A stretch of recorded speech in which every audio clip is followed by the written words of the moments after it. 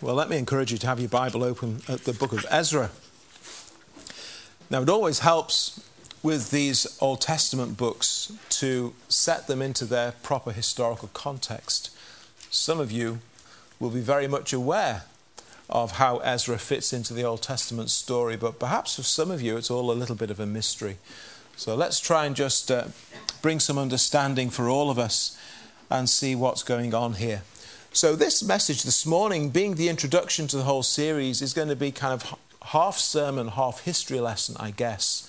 If you didn't like history lessons at school, I'm sorry about that, but we're going to begin with a bit of a history lesson, which hopefully will help to set the context for you. And then we can get into our studies of the text of Scripture and see exactly what it is that God can teach us from how he dealt with his people all those years ago. Well, let's begin with a map. And let's just explain where all this is taking place, for those of you who aren't too sure. So there's a map of all the main regions of what we would call today the Middle East. And that map, quite helpfully... I need to turn it on. Okay. You should know by now that people like me need to have these things turned on for them beforehand. There we go. Right in the middle there is Jerusalem. Okay, so... helpfully, right at the centre of the map is Jerusalem. And you'll hear me mention in a moment the Assyrians. The Assyrians were those who finished off the northern kingdom of Judah, of Israel, the 10 tribes of Israel. And the Assyrians were up here, almost directly north at the top there. And they came down. There's Nineveh from the Jonah story. And they came down and defeated the northern part of Israel, the 10 tribes up here. And they were no more. We'll hear about that in a moment, see how that fits into the story. And then we read of Babylon, King Nebuchadnezzar. Well, here's the city of Babylon up here. This whole region was the Babylonian Empire, and they gradually moved west and eventually came right through to the Mediterranean Sea and conquered Jerusalem. And many exiles were taken from Jerusalem here up to Babylon and the whole Babylonian region. We're also going to hear about Cyrus, the king of Persia. There's the Persians there. And he was in cahoots with Darius, the king of the Medes. So they're two neighbouring countries up here at the top right, the Medes and the Persians. And they would actually defeat the Babylonian Empire and take over. And it's Cyrus of the Persians who we read of making that decree to send the people home. And if you want to help fix that in modern geographical political landscape, what was Babylon here is modern-day Iraq. What was Persia up here is modern-day Iran. And the Babylonian Empire here also covered, all this is Saudi Arabia today. So the Babylonian Empire also covered the northern part of what we know today as Saudi Arabia. So that's how it all fits in on the map. And that's where all these things were taking place in this story. And let's go through a few dates. Let's begin with a few dates, just to help you follow the timeline through. So these, of course, are all dates BC. Okay. We have the reigns of Kings David and Solomon. And they reigned over a united kingdom of Israel. But then, after Solomon, there was a huge dispute as to who should be the king next. And the nation became divided over that issue. 10 tribes in the north, retaining the name of Israel. 2 tribes in the south, Judah and Benjamin, based in Jerusalem still. And because Judah was the larger of those 2 tribes, they get known as Judah. And so as you read through the books of 1 and 2 Kings and 1 and 2 Chronicles, you read the history of those 2 separate kingdoms, Israel in the north, Judah in the south, each with their own succession of kings. And that divided kingdom commenced 931 BC. The next significant date is 722 BC. That's when the northern kingdom of Israel was defeated by the Assyrians. They were no more. Many of those people intermarried with all the people in those pagan nations in the north. And they became the Samaritans. Spiritual mongrels, if you like, which is why they are so despised in the New Testament by the pure Jews. 606, Babylon begins its dominion over Judah. First of all, by taking captives into exile. They did it in dribs and drabs under Nebuchadnezzar. Didn't all happen in one go. But 606 is when it began and when the first exiles were taken. So Ezekiel was amongst those exiles. If you're familiar with the stories of Daniel in the lion's den, his 3 friends in the fiery furnace, they were all exiles in Babylon, and that's when those stories took place. 586 BC. That's when Nebuchadnezzar brought his conquest of Judah to its completion, and the final ransacking of the temple and the destruction of the city of Jerusalem took place. During this time, God had one main man who was his prophet in Jerusalem, and that was Jeremiah. And Ezekiel was appointed as his prophet amongst the exiles. Then there's another very significant date, certainly for the Babylonians, because in 539, the Medes and the Persians overthrow the Babylonian Empire. The king of the Medes is Darius, and the king of the Persians is Cyrus. The very next year, 538, Cyrus issues his decree permitting the Jews to return to Jerusalem, to go back and rebuild the temple in Jerusalem.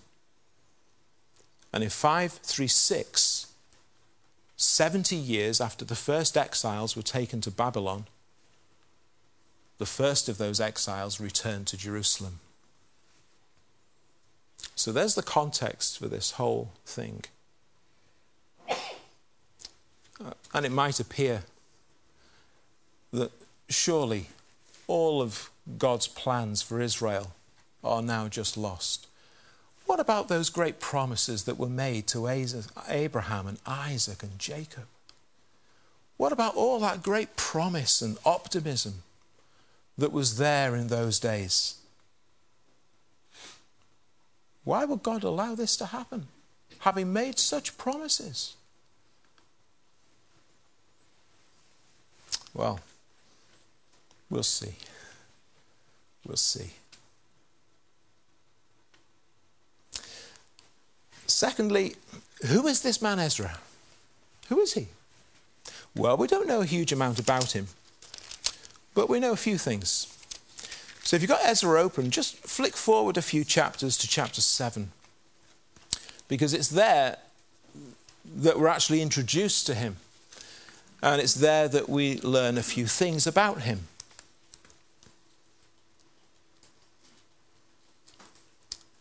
Now, by this point in the book, there's another man who's now the king of Persia. You thought Ahasuerus was a great name to get your mouth around. Well, Artaxerxes isn't much better, is it? Artaxerxes is now king of Persia. Ezra, son of Sariah, the son of Azariah, the son of Hilkiah, the son of Shallum, the son of Zadok, son of Ahitub, the son of Amariah, the son of Azariah. All these ayahs might not mean much to you. Why is that important? Well, keep reading to the end of verse 5. The son of Aaron, the chief priest. These genealogies are really important in Old Testament history because it says a lot about God's plan and what God is doing and who he's using. He's from a priestly family. And he's a priest who knows and loves and serves his God. That's important too. He's from that chosen line. Because God hasn't forgotten or abandoned all that's been put in place. He's still working. He's still working. And he has another man to play his role in this story, Ezra, from this priestly family. And we read that he was a skilled scribe, verse 6, in the law of Moses, which was given the God of Israel. So, of course, really, all that Ezra had was what we today know as the first 5 books of Moses, the Pentateuch. But he knew them. He's a skilled scribe in the law. What does that tell us? Well, put in layman's terms, he's a man who knows his Bible. He's a man who spent time reading his Bible. He's a man who understands his Bible. Do you? Will you give yourself, like Ezra did, to the study of God's Word? Because it's going to be of huge benefit to Ezra. And the king granted him all his requests according to the hand of the Lord his God upon him. So here's who Ezra is. Now the exiles, as we'll see, did not return to Jerusalem all in one go. The exiles would actually turn to Jerusalem in 3 main phases. We'll see that as we go through the story. The first group of exiles who returned to Jerusalem, they were led by a man named Zerubbabel. Ezra would lead the second group back into Jerusalem. And we're told something very, very important about the spiritual state of this man. Now, we'll come back to this verse in future weeks because it's really important. Look at verse 10. Ezra had prepared his heart.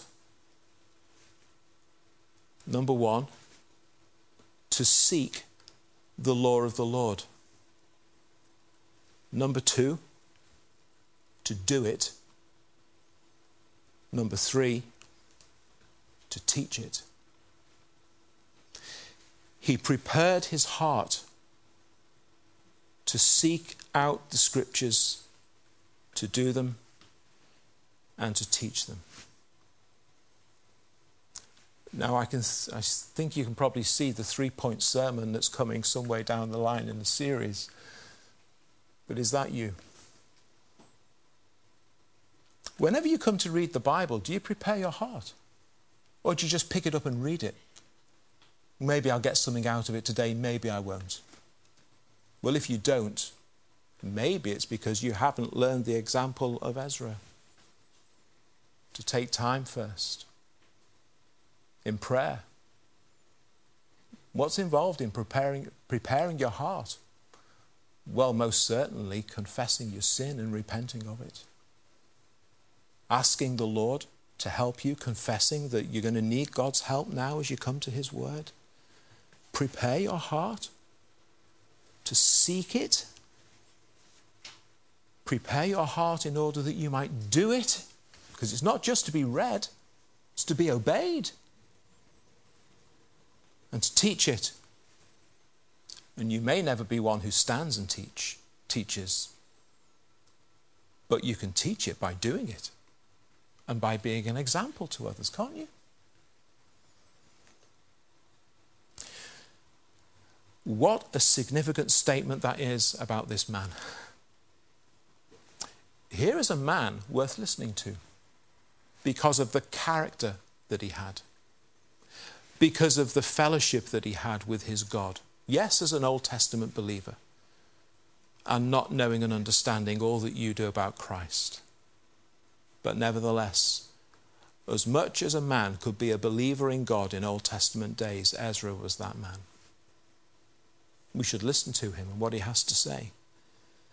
Because he's God's man. He's God's spokesman for us today. And if you just look towards the end of chapter 7, you'll begin to see that from that point on, he begins to speak, I. So I. He's the author. He's writing. And from that point on, he said, this is me and my experience and what my God has done. And that's why this book is so important and is going to be so helpful to us, I trust, as we make our way through it and into Nehemiah, which is the continuation of this part of Israel's history. So there's something of the historical context for us as we come to this portion of God's word. Now let's just remind ourselves of what happens right at the start. Let's read again verse 1 of Ezra. In the first year of Cyrus, king of Persia, that the word of the Lord by the mouth of Jeremiah might be fulfilled. Well, let's just pause there for a second. Okay, so what did Jeremiah say? Now, Jeremiah is God's prophet back in Jerusalem before the exile and during the exile. But he never went to Babylon, Jeremiah. He stayed in Jerusalem. But what did he say?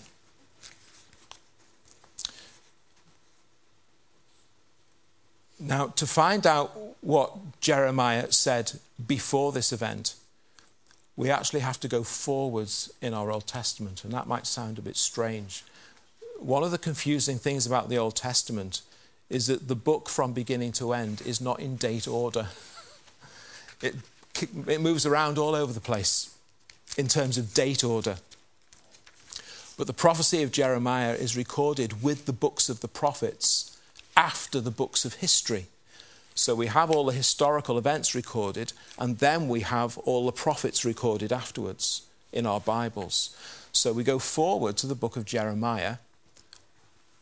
But although we're going forwards in our Bibles, we're actually going back in history. I hope you can get your head around that. But it's important to understand. Although we're going forward, we're going back in history, because this all took place in the past.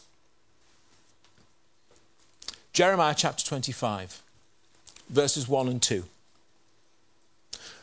The word that came to Jeremiah concerning all the people of Judah in the 4th year of Jehoiakim, the son of Josiah. Now, we read about him in Chronicles, remember? They were two of the kings we read about in 2 Chronicles 36.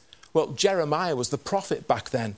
All of those kings who did evil in the sight of the Lord again and again. Jeremiah is standing up saying, listen to God. And they're saying no. So the word of the Lord came to Jeremiah. In the 4th year of Jehoiakim, the son of Josiah, king of Judah, which was the 1st year of Nebuchadnezzar, king of Babylon. So Nebuchadnezzar has just come to the throne in Babylon, and God is speaking to Jeremiah. Jeremiah the prophet spoke to all the people of Judah and to all the inhabitants of Jerusalem, saying, and he speaks. Skip forward to verse 8. Therefore, thus says the Lord of hosts, because you have not heard my words, behold, I will send and take all the families of the north, says the Lord, and Nebuchadnezzar, the king of Babylon, my servant,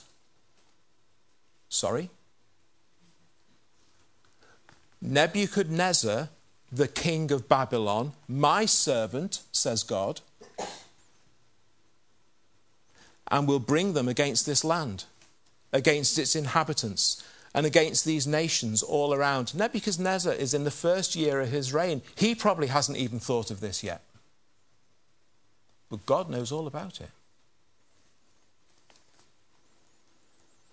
And against these nations all around, and will utterly destroy them, make them an astonishment, a hissing, and perpetual desolations. Moreover, I will take from them the voice of mirth, laughter, and the voice of gladness, the voice of the bridegroom, the voice of the bride, the sound of the millstones, the light of the lamp. This whole land shall be a desolation and an astonishment, and these nations shall serve the king of Babylon 70 years. 70 years. That was prophesied the first year Nebuchadnezzar sat on the throne in Babylon. Even Nebuchadnezzar hadn't thought it up yet, but God knew. Nebuchadnezzar is a pagan king and a pagan nation, but in the hand of God, he's God's servant. Kind of makes you think, doesn't it? Look around world history today. It's all out of control and God is nowhere. Oh, you think so? Oh, you think so? Time to think again. That's why we pray for nations today.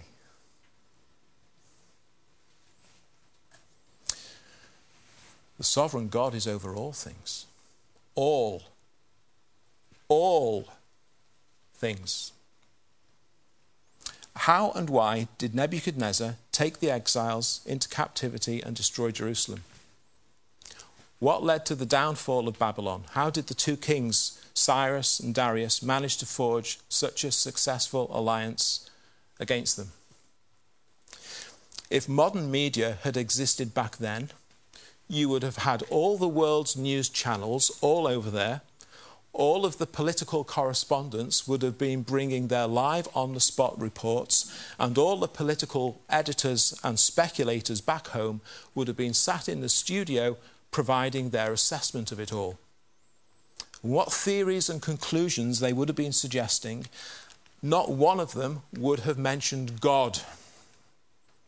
Not one of them would have had the slightest inkling that everything that is unfolding before their eyes is the hand of the God of Abraham, Isaac, and Jacob at work, fulfilling all of his will and purposes.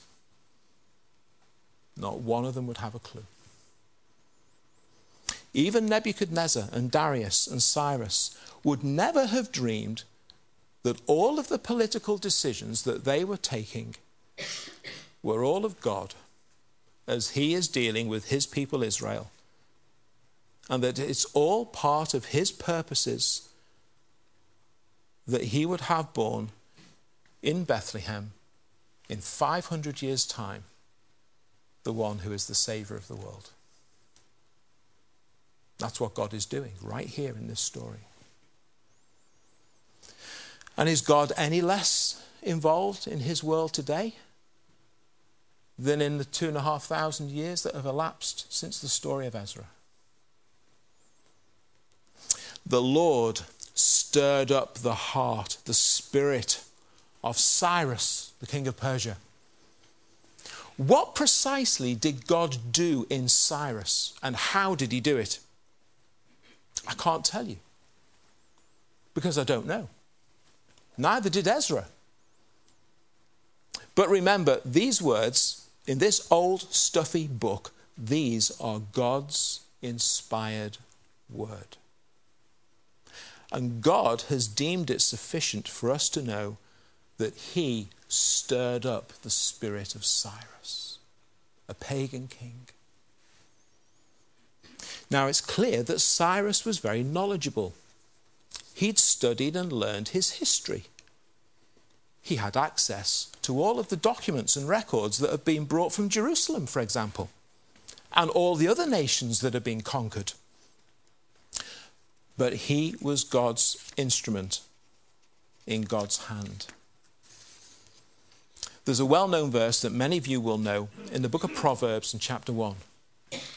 The king's heart is in the hand of the Lord. Like the rivers of water, he turns it wherever he wishes. And that's true. It's true today. And that unveils the deepest cause of what fell into place and the king's insight that he had. It was all the result of what God was doing in the heart of this man. There's a Bible teacher called Alexander McLaren. He says this about this event. The principle that's laid down by the writer of this book, Ezra, is of universal application. The true philosophy of history must recognize as all underlying all other so-called causes and forces, there is one uncaused cause. There is one uncaused cause. That is God. There is no one causing God to do anything. It is all of himself. There is nothing outside of God that is influencing him or moving him or persuading him. It is all of him. And he is the ultimate cause of it all. Of whose purposes even kings and politicians are executing God's will. Yes, they're acting freely according to their own judgments. And they may be completely unconscious of it, but they're acting according to God's will.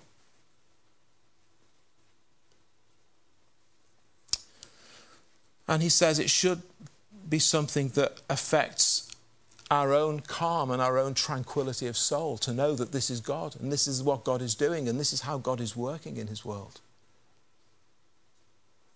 There is no one in this world who is able to act outside of God's influence. No one. No one. There is no one in this world who is able to act in a way that is contrary to God's will. No one. There's an enormous comfort in this truth, isn't there? That God is over all things. This whole story just demonstrates how sovereign God is in his world. Well, let's finally just see three important truths that we can learn just as we come to a close. A couple of important truths. First of all, knowing the truth is not enough. Now, given the things that Cyrus says about God in verses 2 and 3, all the kingdoms of the earth the Lord God has given me, may his God be with him, let him go, and so on. The Lord God of Israel, he is God, verse 3. Did Cyrus become a believer? Well, I don't think so. At least not with the information that we have. Cyrus came from a background of polytheism. There are many gods, and all of those gods each have their own place. They're all valid in their own way. And what he says about the king, about the God of Israel, easily falls into that pattern of belief.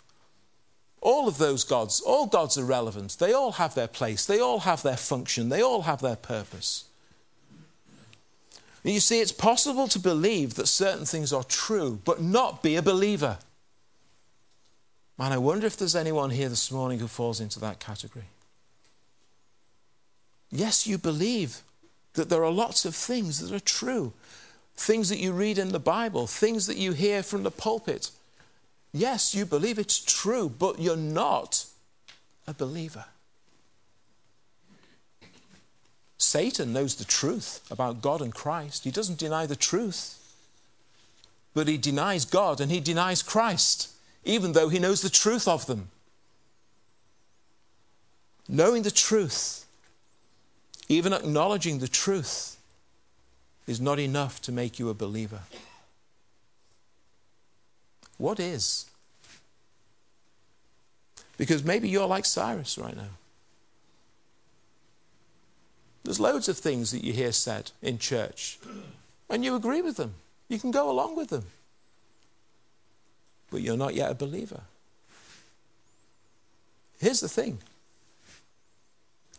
Do you know the one from whom that truth comes? That's the issue.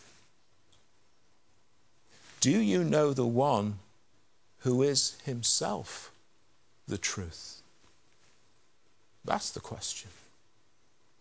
And that's what will change your life. Knowing the truths that Cyrus knew didn't really change him in the sense of transforming his life and making him a believer. Ezra, he knew the one from whom the truth came. Ezra knew the one who is himself the truth and the way and the life. It's only if you know Christ that your life can truly be changed. It's only if you know Christ that your life truly can be transformed. And as we continue and consider these stories and all of these events that took place, well, it's great to have all this knowledge in our heads. But ultimately, do you know God for yourself? Do you know this God, this sovereign God for yourself? Do you know the one who is the truth? The one who is able to deal with your sin, the one who is able to save you and redeem you from all your unrighteousness and from all of your sinfulness.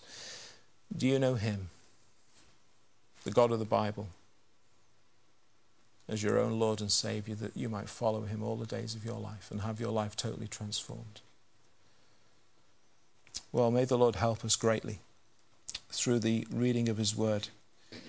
And as we grapple with these scriptures in the weeks ahead, may the Lord help us to understand more of who he is, what he has done, what he continues to do, and of the hope that we have in knowing that he is the sovereign God over all things.